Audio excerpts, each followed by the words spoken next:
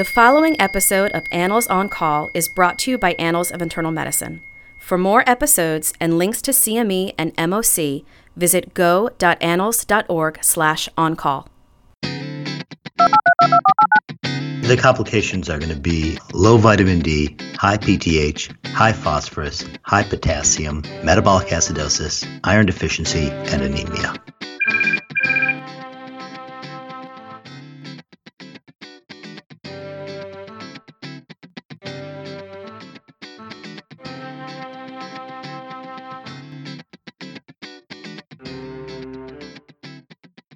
Welcome to Annals on Call, a podcast based upon articles from the Annals of Internal Medicine in which we discuss the implications of the article for you, the listener. This is Dr. Bob Centor. I'm Professor Emeritus at the University of Alabama at Birmingham and former chair of the Board of Regents for the American College of Physicians. Today's podcast features an article from the In the Clinic section of the Annals of Internal Medicine, titled Chronic Kidney Disease. It appeared June 2nd, 2015. Discussing this article with me is Dr. Joel Topf, who returns for a second podcast. He's a clinical educator in Detroit, a nephrologist who has made major contributions to social media, including starting Neph Journal Club, Neph Madness. He tweets frequently at kidney_boy, and he also is the originator of a new podcast called Freely Filtered, which discusses articles from Nephrology Journal Club. We're delighted to have Joel for this discussion.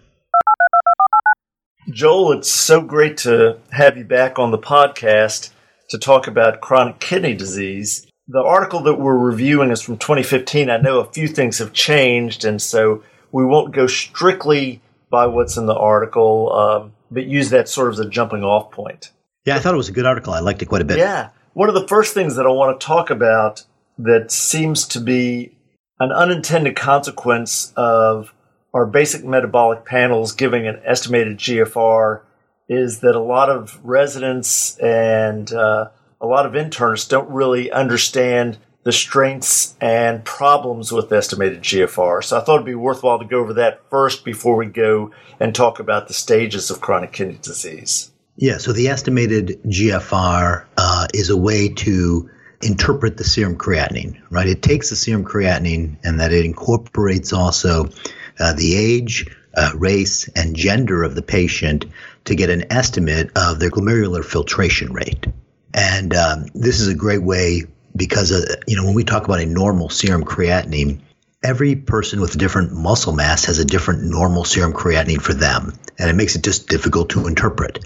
And by running it through one of a few different equations, it allows us to essentially normalize it. So with a single number, you can get a sense of how a variety of people's kidney functions compare.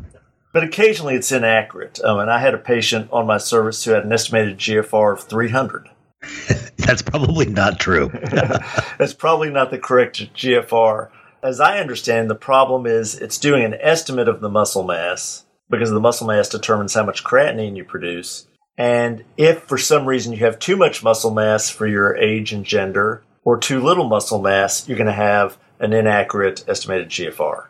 Yeah, about a few times a year, I'll have a young, healthy, muscular man, usually a man, come into my clinic, and they're referred there because they have a low GFR, and that's because I call it getting caught in the equation. They have a lot of muscle mass, and they get a low estimated GFR, and there's a couple of ways to attack that. You can order a cystatin C, which is a molecule that is not affected by muscle mass. Or what I like to do is a 24-hour urine creatinine clearance, which essentially controls for the generation of creatinine. And I see it the other way with people who have decreased muscle mass, cord injury patients, amputees, etc., where we get a wild overestimation of their GFR. Yep. Okay, let's assume we have someone who we think that the formula is working for. I think it's worthwhile to go over the stages of chronic kidney disease when do we actually call it chronic kidney disease, and why they split 3A from 3B, which seems to be confusing all of my residents. Okay, let's walk through that. There's stage 1 and stage 2 require some independent evidence of kidney damage besides a decreased GFR, because those people have a GFR between 60 and somewhere north of that, something better than 60. They also need to have either proteinuria or renal hematuria or an abnormal ultrasound like a single kidney or polycystic kidney disease. So, this would be, a classic case of a stage 1 CKD patient is early diabetes. They're going to be hyperfiltrating, so their GFR is often north of 120, but they'll have proteinuria. And so that would be someone who would be classified as the stage 1 CKD. When their GFR falls below 90, so between 90 and 60, and proteinuria or hematuria or an abnormal ultrasound, then they'll be stage 2. Stage 3 is a GFR below 60, so essentially 59 down to 30. And it doesn't require that additional factor of proteinuria or hematuria or an abnormal kidney ultrasound. It doesn't require any other evidence of kidney disease. A low GFR is adequate to make the diagnosis of CKD3. What ended up happening when they made that definition is lots of people that were otherwise healthy but just had advanced age or low muscle mass ended up getting caught in that CKD3 definition.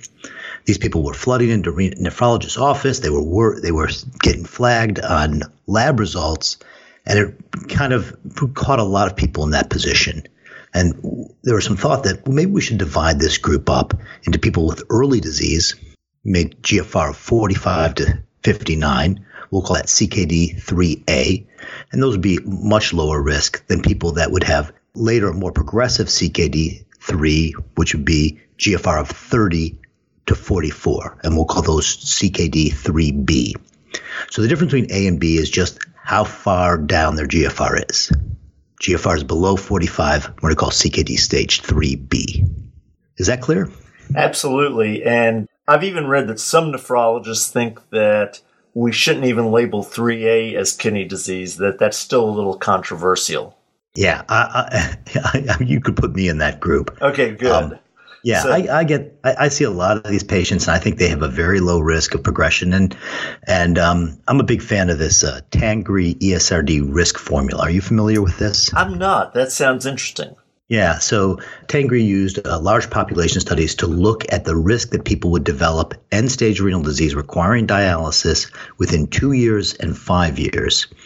The equation requires the GFR, the patient's age, the amount of albuminuria they have, and then it'll give you a percentage.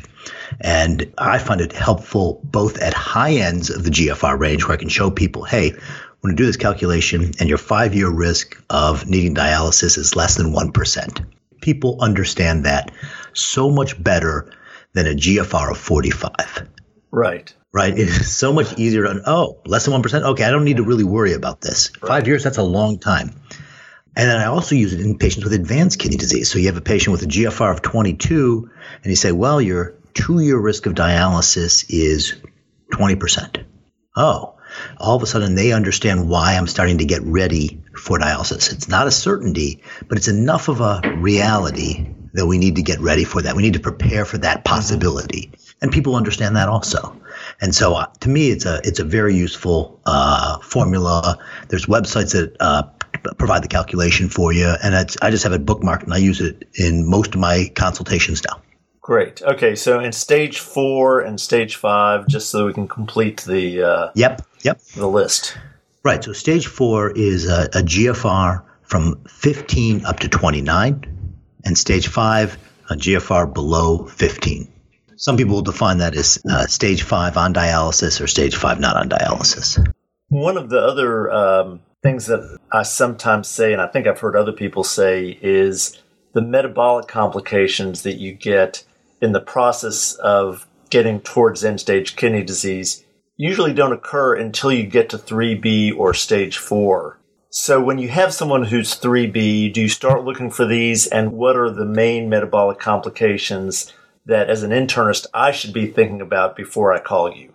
Yeah, so the complications are going to be low vitamin D, high PTH, high phosphorus, high potassium, metabolic acidosis, iron deficiency, and anemia. I think that's a pretty comprehensive list right there. That's a great list. Yeah. So let's put those into three categories. One is mineral metabolism.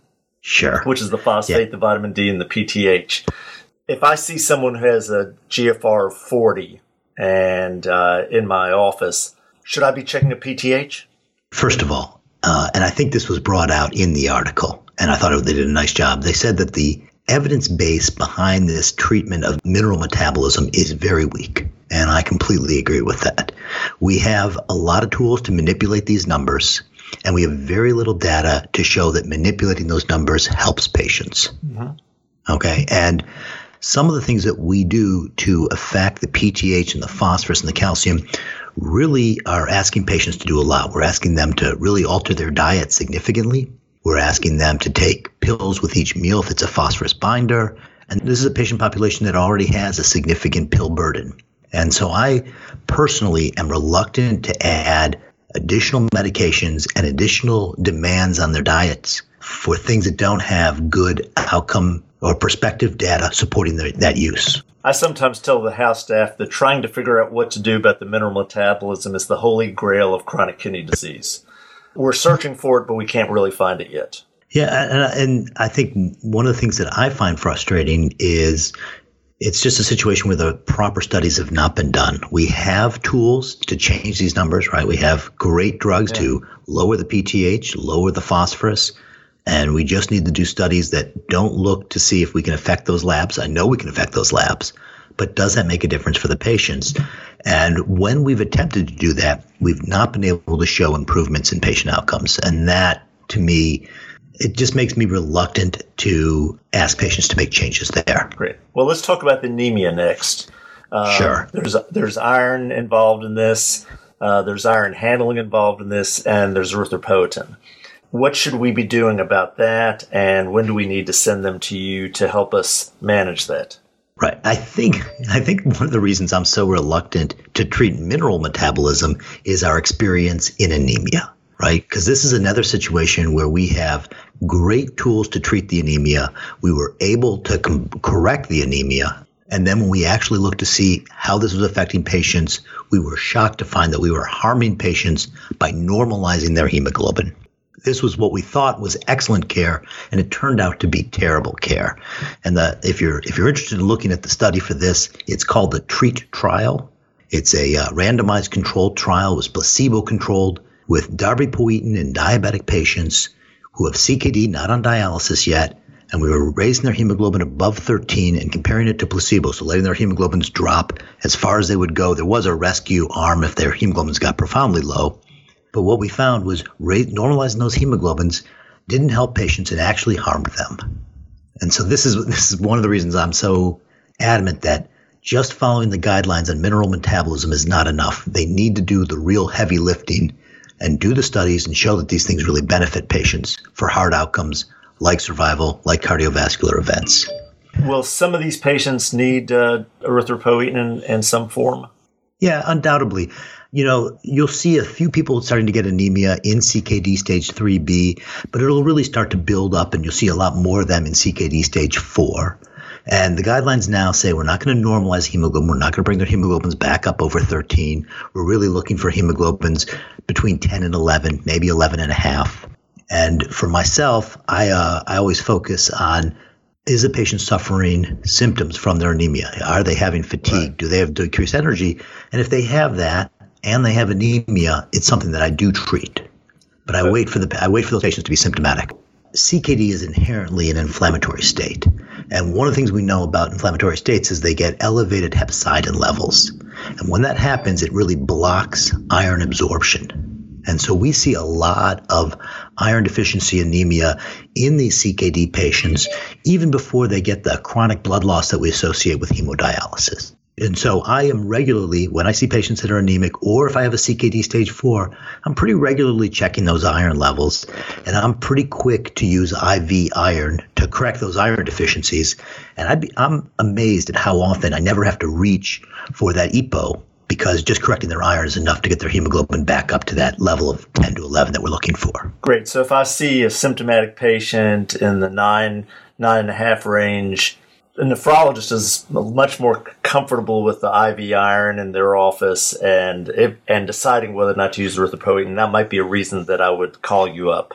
Yeah, I think that's a perfect reason to employ a nephrologist to assist you with that. It's routine for us, and we're comfortable doing that. Okay, and the third big bucket, which sort of surprised people, I've always loved acid base, so I was always interested in the normal gap acidosis of chronic kidney disease. But these studies have come out that suggest that treating that actually really does help the patient. Yeah, this is actually one of the areas where this article is showing its age, because it mentions that the data, they thought that the data was pretty weak for treating metabolic acidosis. And I wouldn't say it's robust, but I think it's better than weak. I think there's actually pretty good data. There's prospective randomized controlled trial data treating that metabolic acidosis with multiple different methods, right? They've treated it with just giving them alkali. They've treated it by changing their diet to have a more alkali-focused diet, more fruits and vegetables. Both of those have been able to slow the progression of chronic kidney disease. And so I'm a believer. And my understanding is if the bicarb is less than 22, most nephrologists will start bicarbonate replacement in one way or another, either diet, bicarbonate tablets, or if they won't tolerate bicarbonate tablets, a sodium citrate of some type. Yeah, so the goal is 22 to 26.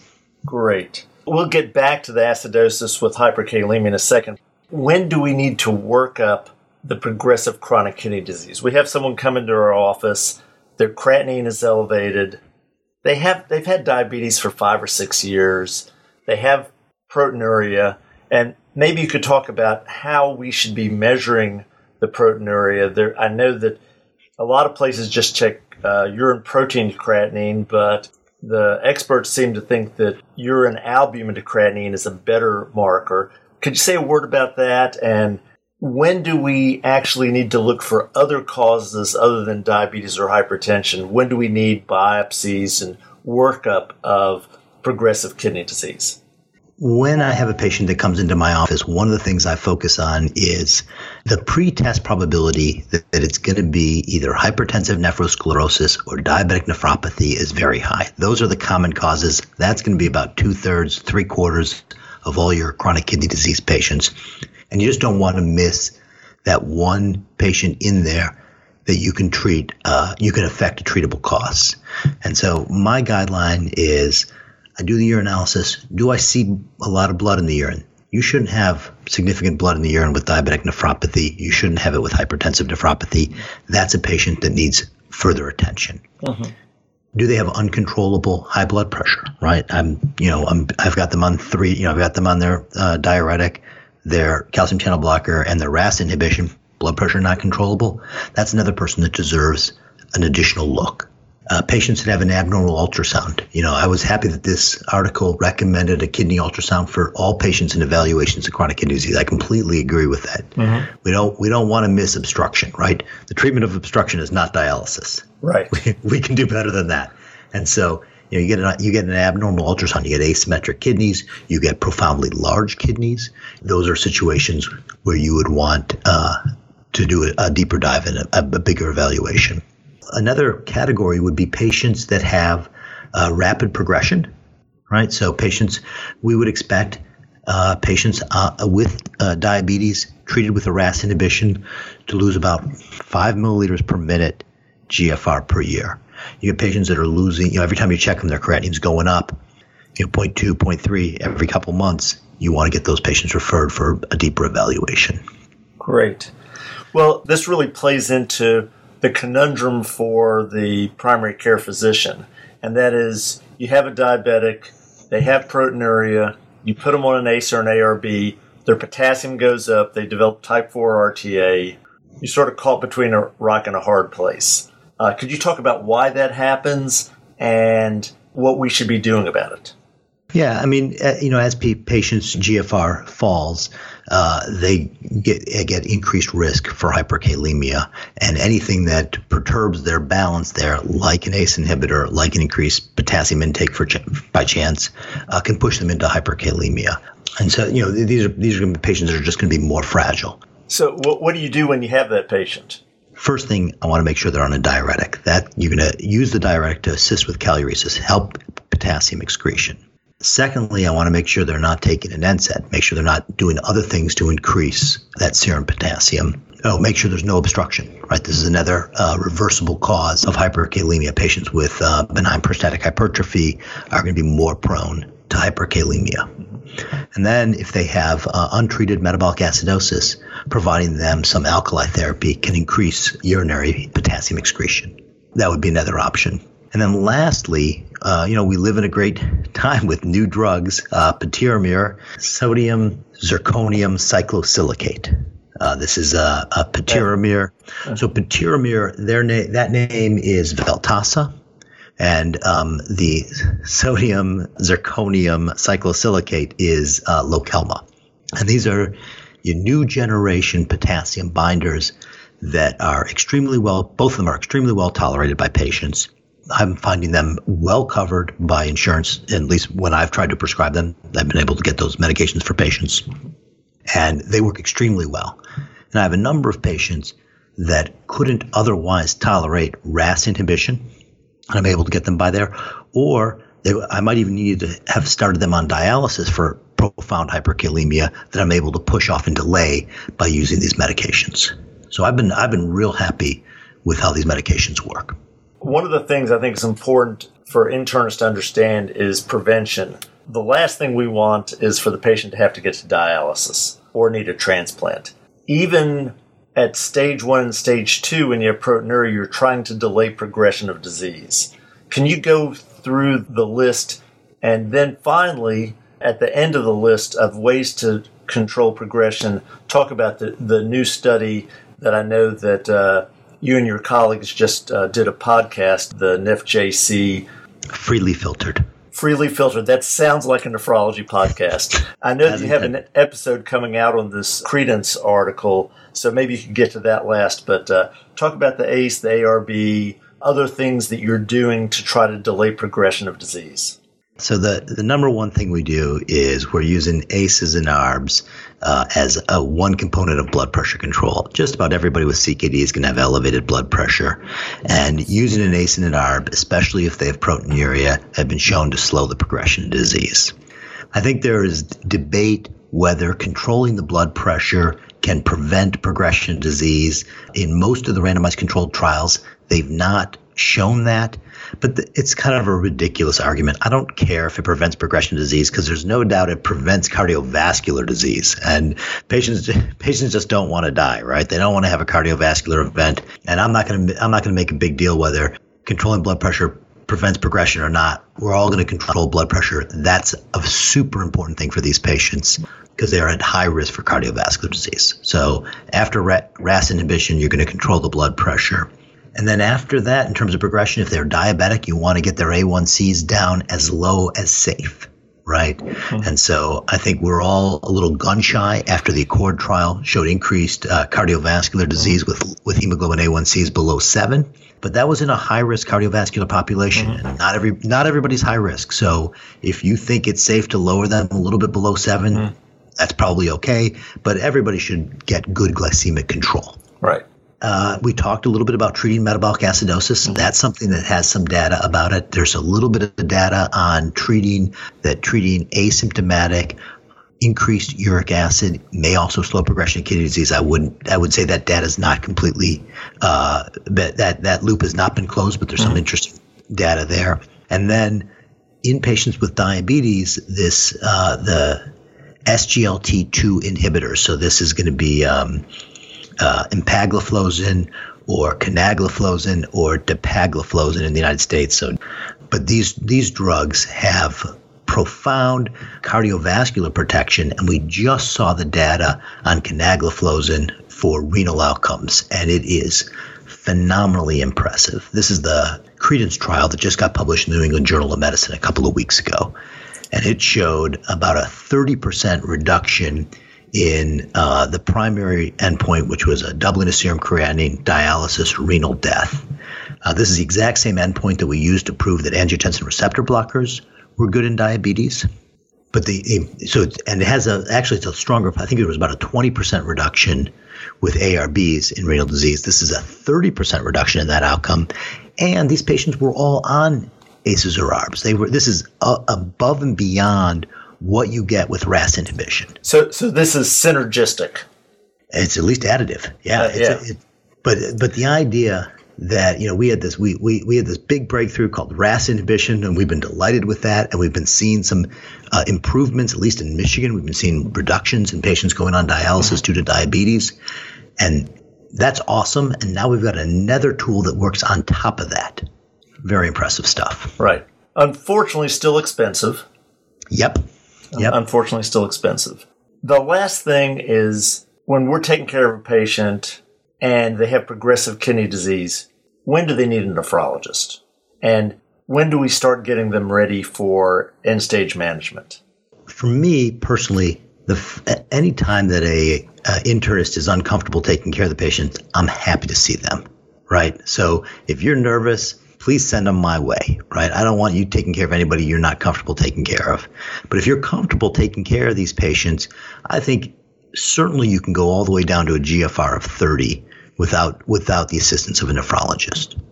Once you get a GFR below 30, I think they definitely need to meet their nephrologist. And I think there's a lot of different styles among different nephrologists. But we start, especially when the GFR gets down to around 20, or it's starting to get close to that, we start talking about dialysis and transplant.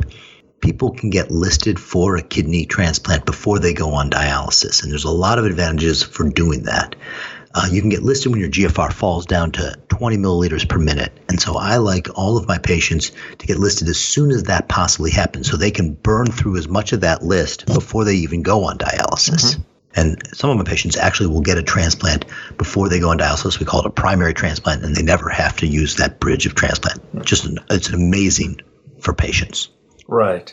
And I know since I do a lot of hospital medicine, I hate to see someone come in who's not been prepared and has to have a perm cath rather than having a fistula when they're getting started on dialysis, because there's always something that goes wrong, it seems. That's exactly right. We don't like people crashing onto dialysis. We want to make this as prepared and as thoughtful and as boring and comfortable as possible. And so we love to start people without even having them go to the hospital. As their GFR falls below 20, this is something that we think about. Our guidelines say that we should work on a vascular access or peritoneal dialysis access when they're about 6 months away from dialysis. It ends up being a little bit tricky trying to get that timing done. But you can't just have a patient come in with a GFR of 20 and say, we need to send you for surgery to work on your arm to get you ready for dialysis. It's too much for patients to accept. And it's important for them to have time to get to know the nephrologist, to understand the system, to understand their options that are available, and to educate themselves and their family about the process. And that, to me, it takes a while. So I like I said, I like to see them when their GFR goes below 30. But I'm happy to see them above that. And then the other thing that we talked about a little bit earlier, but I want to emphasize again, patients with abnormal electrolytes, profoundly low potassiums, profoundly high potassiums early, I'm happy to see those people also early. Same thing with if they have hematuria or abnormally high amounts of proteinuria that doesn't seem right for diabetes, 12, 14 grams of proteinuria, 7 or 8 grams early in diabetes doesn't feel right to you. They don't have retinopathy. They don't have neuropathy, no other end organ damage, but all this proteinuria. Maybe the diabetes is just a distractor and they have a primary glomerulonephritis that needs to be evaluated. Those are patients that we should also see long before their GFR is 30. Well, this has been a great conversation. I think this would be very helpful to a lot of internists, a lot of residents, and even medical students who seem to be listening to our podcast a great deal, and we're happy about that. I'm going to try to summarize, and why don't you build on this?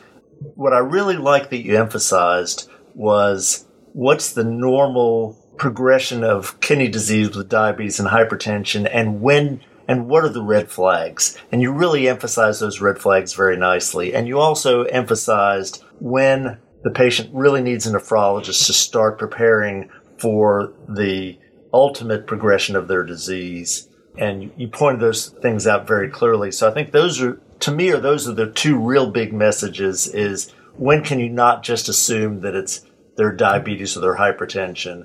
Maybe you can go over that one more time and the key reasons why they need to see you. Okay. Most of the patients that come in that have diabetes and hypertension, that's going to be a cause of the kidney disease. So you want to look for the red flags. So one that we didn't talk about is people with hepatitis B, hepatitis C, and HIV.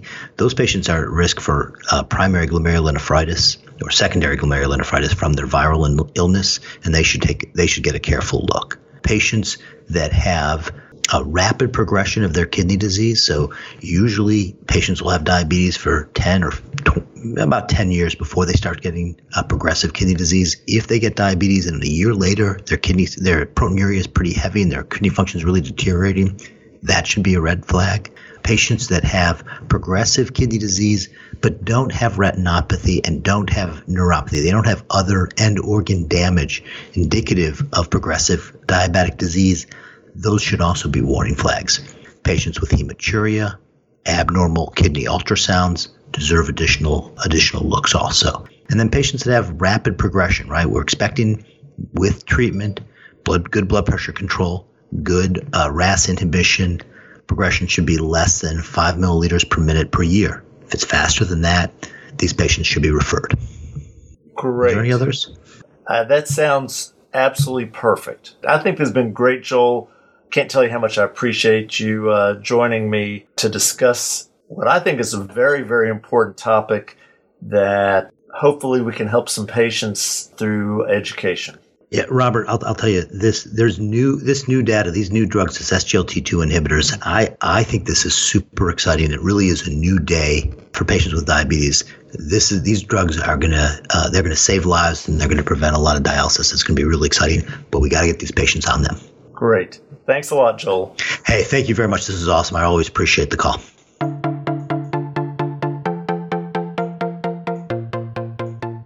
Now it's time for Bob's Pearls. The first thing that is very important about this discussion is going over how to use the estimated GFR and the stages of chronic kidney disease. We focused a lot on diabetic and hypertensive nephropathies because they're the most common, but Dr. Toft did a great job of pointing out the red flags that would make you think that a further evaluation is necessary. Certainly anyone who has had Hep B or Hep C is at risk for polyarteritis nodosa and mixed cryoglobulinemia, respectively. Patients who have hematuria or especially red cell casts deserve further workup. Patients who have a rapid progression of their kidney disease, in general with diabetic and hypertensive nephropathy, the GFR decreases 5 cc's per milliliter per year or less. Diabetic nephropathy usually does not occur until 10 years or greater of diabetes. So if the patient develops significant kidney disease and proteinuria within the next 2 or 3 years after starting diabetes, we should consider possible other diagnoses. They also usually don't have massive proteinuria. Patients who have what we think is diabetic kidney disease usually have either neuropathy or retinopathy. The absence of both should make us think about alternative diagnoses. And finally, he really stresses the importance of always making sure that we're not dealing with obstructive uropathy, especially remembering that diabetics also can get neurogenic bladders and get obstructive uropathy. In this discussion, we also talked about when to refer the patient to a nephrologist, what are the indications, and how to help the patient prepare for end-stage management. We certainly hope you've enjoyed this podcast that covers a very important diagnostic and treatment problem in current internal medicine.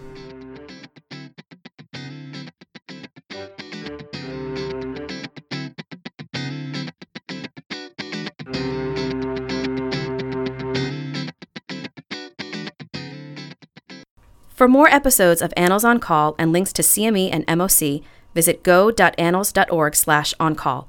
Participant statements on this podcast reflect the views of the participants and not necessarily those of the Journal or the American College of Physicians, unless so identified.